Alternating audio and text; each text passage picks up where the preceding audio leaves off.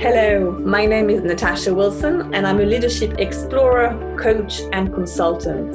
I'm intrigued and fascinated by human abilities to lead and create positive change. And I aim to capture wisdom and stories to share our human experience and learn from each other. Today, I'm delighted to welcome Christian Rogy. Christian, you worked in academia as a molecular biologist for 20 years and then became an entrepreneur. We are very intrigued in your pathway, and also we want to know how you came into the world of microbiome, which is a very topical subject. So Christian, welcome. So glad you're here today. Thank you, Natasha, and thank you for inviting me to your podcast. So my career started with a PhD that I did in France. I decided then to move to the US to do a postdoc, and back in the UK, where I did a succession of postdocs. So I spent 20 years in academia, and I realized that working in academia was going to be difficult. Success was going difficult. It's not impossible, but difficult. So I looked at how can I reinvent myself and do something different? So I started my own business. I teamed up with a software developer, and we created softwares. And then I realized that world of business is much more complicated than I expected, especially coming from academia. So I decided to do an executive MBA. And then I just did a succession of small jobs in introducing lean startup in an academic environment, doing some innovation program. And then had a big breakthrough. I became the head of BD, head of business development for an institute, a research institute, where my role was really trying to commercialize the technology developed in the institute by the academic and to the private sector. So that was a nice transition, mixing my academic knowledge with my interest in business and the private sector. So I did a bit of work at the Institute of Food Research in Norwich. This institute became the Quadram Institute, a microbiome institute. Then I joined Enterobiotics, a Scottish startup working in developing microbiome-based medicinal product. And last year, I joined an American company called Cosmos ID, where the company is basically developing bioinformatics tools to enable scientists to analyze the microbiome through a web app and in the comfort of their living room, basically. So the transition was very much academia, tech transfer, entrepreneurial opportunity, and now a big-time private sector where I helped create value through the product that we sell. You know, I work with many early career researchers in academia, and they will, I think, be really inspired by your story and the different changes you made, throughout your career. So maybe let's talk a little bit about how we met, which was actually through the work you were doing in the microbiome, sector.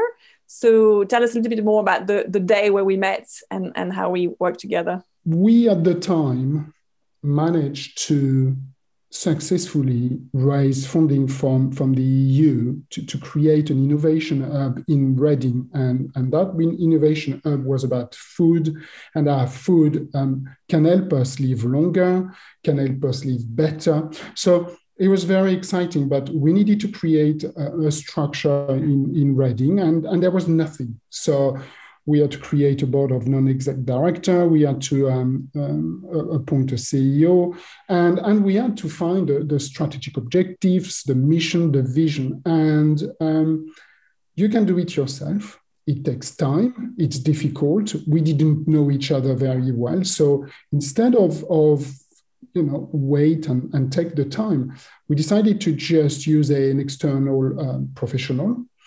And we spent the day all together in a room and to establish quickly this vision, mission, and strategic objective. And the other thing that day has helped us was to build trust between us within the board, We were 4 or 5 non-exec directors, and also between the board and the new CEO, and really to move forward together, the board helping the CEO and the CEO helping the board. So we did it was a good day. We had loads of Post-it, we had loads of whiteboards, we had loads of pens, and Natasha just led us and gave us some framework, challenged ourselves, and we achieved at the end of the day a massive amount of work that we wouldn't have done without her help, and we've learned from each other. And it was a challenging day, it was a fun day, it was an exciting day. And at the end, when we left the room, everybody was really happy about what we had achieved as a team. We were different nationalities, we had different background, and it didn't matter. At the end, we got the result we wanted, and then we moved on to the next step. And I remember it was very intense, as you said, and it was what I felt was an amazing experience was the fact that everybody had a very clear sense of purpose. There was a real sense of direction of what people wanted to achieve, which made it so much easier and helped us to work together towards that goal. So Christian, I'm really interested in the move you made. After being 20 odd years in academia, you decided to take on a big program, an MBA, and I think you said you did it part-time. So can you tell us a bit more about your experience of that MBA and how it helped you in your career? You're absolutely right. I needed to make a transition, and I decided to enroll in an MBA at Norwich Business School. It was absolutely mind-blowing experience. So the reason why I chose this MBA also, not only for the part-time, but because it was consultancy-based. So not only you learn in the classroom, you learn from your peers, but you can apply that learning very quickly in a business environment. So I had the opportunity to work for IBM in Prague. I had the opportunity to work for a small business in Norwich, a completely different area that was in the performing environment, so dancing and this type of things. And I also work for a charity raising funding for fighting cancer, local charity. I met some really good people, creating a very important network. Was able to just bounce ideas from my peers. I had a wonderful time. Now I can say I had a wonderful time. At the time it was hard, but I'm so glad I've done it. It was it changed my life in terms of as a person and as a professional, and now I can really build on what I've learned and what I keep learning. So it was really this learning step that I really needed. And I was very brave because being in academia for so long, I suppose we just get used to our environment. So having the chance to reach out and see the world from a different place must have been really exciting. So in view of this, I'm really interested as well, and maybe the MBA helped you with the challenges you were faced afterwards, but all of us through our leadership journey and our pathway that we choose, we're faced with challenges. And I suppose that's part of what life is about. But I'm really interested to know how you've actually, maybe find one particular challenge you want to share with us today and tell us how you actually got through it and maybe who helped you or how did you manage that transition? Yeah, so I will pursue the idea about the MBA. So when you do an MBA, it's super, super intense. You really need to keep reading. You need to keep finding new ideas. You really work as a team, alone, and it's nonstop. But then it stops, and then there is a big void. Really, you've been learning, you've been reading, and there is nothing. Overnight, you got the degree.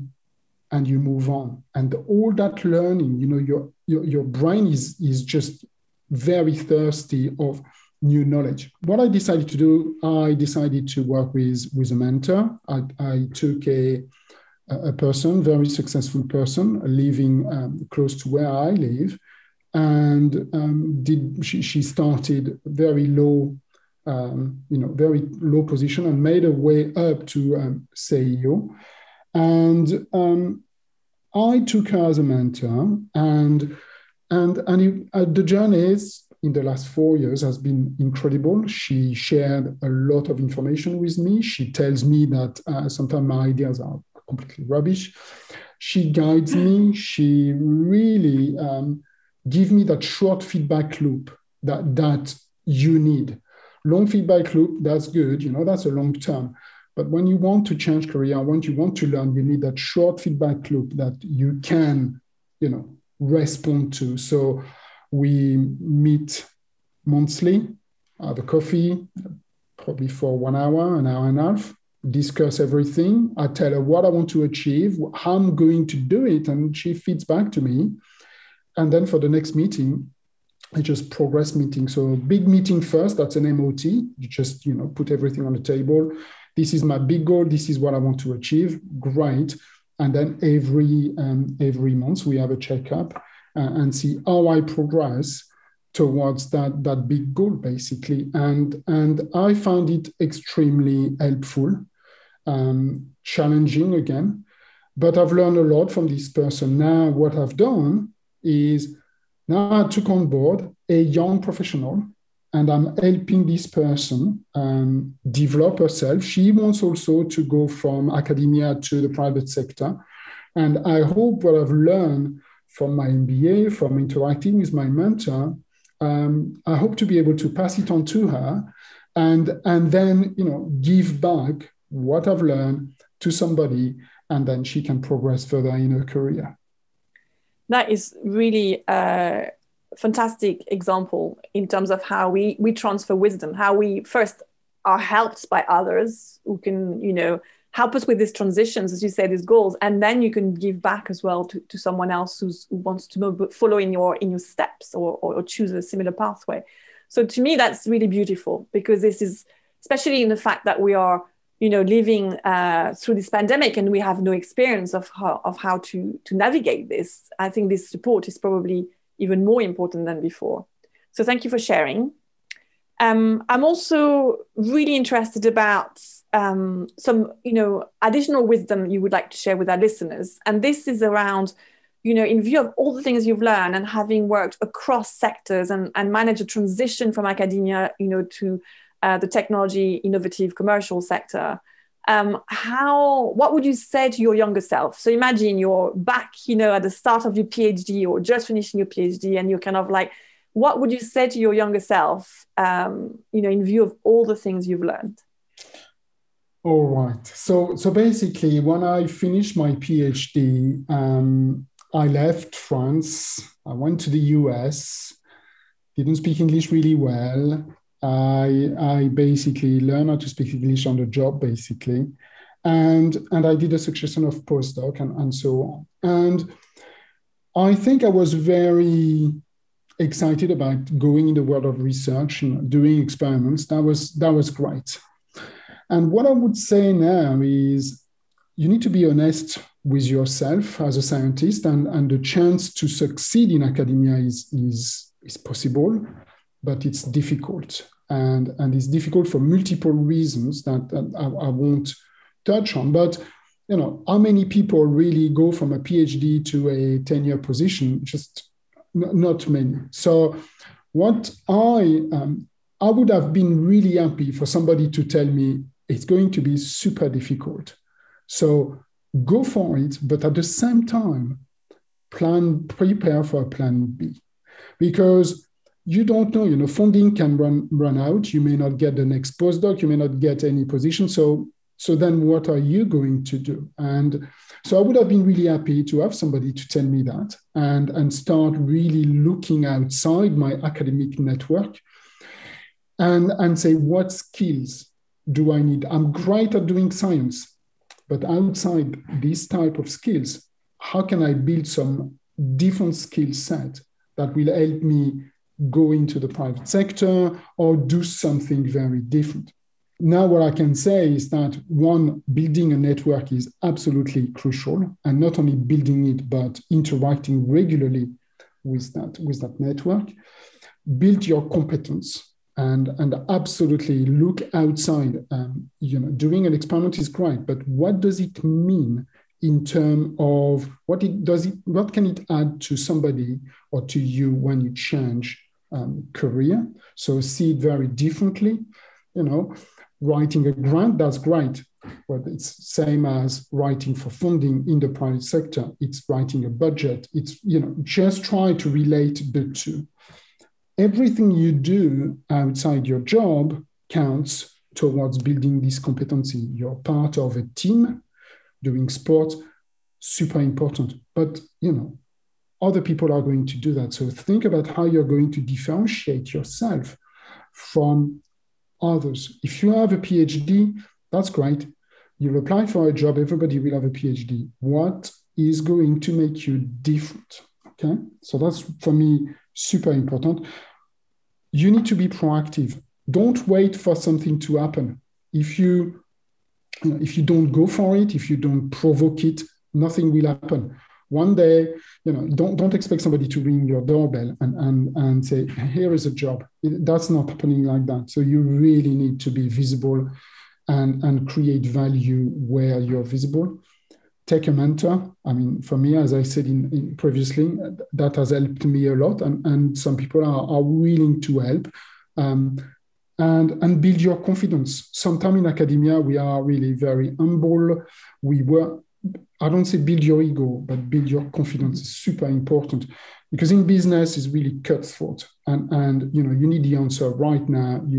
It's not like you have 3 years to just give an answer. The answer is fast. The shareholders want the money every quarter, so you need to build that resilience. You need to build that confidence, and basically you have to go for it. And I think for me, what I follow right now is that if you don't ask, you don't get.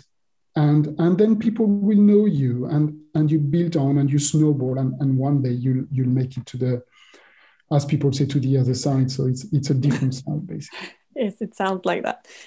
Thank you so much for that insight. I think it's extremely useful for our listeners.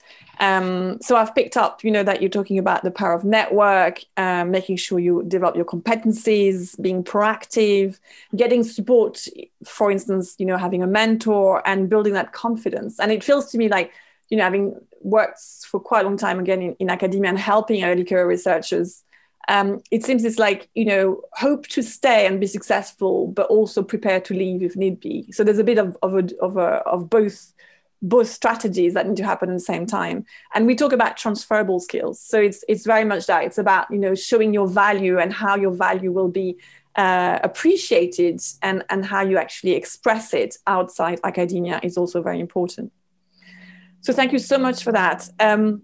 So I have a final question, which is very much, I think, in line with the experience we're having with the pandemic, where maybe there is time to do things differently. There's a kind of idea of a big reset. And I'd really like to hear, Christian, what do you think, where do you think you would like to spend your time and have your, or are keen to influence in the near future? What we have done so far is great. Pandemic showed us one thing: we are vulnerable. We didn't plan it. The response has been, I would say, quite interesting from different countries. And 1 year on, we are still, here in the UK, coming out potentially from the latest lockdown. So I think we definitely need to do things differently. We need to think differently, and for multiple reasons. The COVID-19 was hard. We have other very difficult tasks as human race. We have obviously climate change, antimicrobial resistance. We are population is getting older, and what we are also doing is that we are using our resources on our planet. And we can't replenish them fast enough right now. And as far as I know, we haven't found another Earth where we can all go and have another life, basically.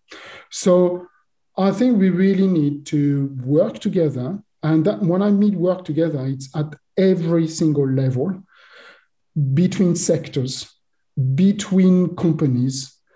Academia is absolutely crucial to help the private sector move forward. And the private sector is crucial for academia to be able to just move forward as well. So everything is linked.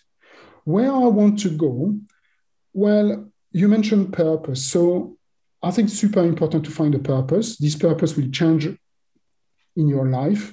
For me, having lost my dad to dementia 2 years ago, I decided that this is really something I want to help with, and help with through my knowledge I developed in the microbiome, my interest in creating new diagnostic, new therapy, and right now, going the same way is taking another 10 to 15 years to develop a new drug. These patients do not have 10 to 15 years. For a person with dementia, the diagnostic are still very, I would say, very primitive. Treatment, secondary effects are more damaging than the disease itself. So where do we go? So this is where we need to think differently. We need to think differently by using, for example, the microbes that live in our gut and use them to our own benefit. It means that we need to change our diet. We need to really think differently. Drug is great, but drug is treatment. Can we prevent? Can we delay? Can we change our business models? So actually, the pharmaceutical industry still keeps selling drugs because we need them, but can they introduce something like, prevention? Can the insurance company buy us, for example, an Apple Watch and tells us, we monitor you, you do your sport every day, your premium at the end of the year is going to decrease because we know and we can monitor that you do exercise. And that's good for you. That's good for, for everything. And I think this is where we need to think, differently. When I was doing my MBA, one of my lecturers told me, you want to create value, you just flip everything. So we need to flip. Instead of doing one way, just think about it, pause, flip it, and then you create value. And that's what being different. Change the way you think, flip everything around, and it will be difficult, but we will find new solutions. And I'm very hopeful for this. Thank you. That's inspiring. And I like the flip it. I think you should maybe have a trademark for this. So maybe we'll have another podcast just on the flip it phenomenon. A big thanks to our guests today for a wonderful conversation on their leadership journey. To find out more about my podcast and my work, please check my website at cambridgeinsights.co.uk. Or you can always find me on LinkedIn, and I'd be really happy to connect with you. Thank you for listening.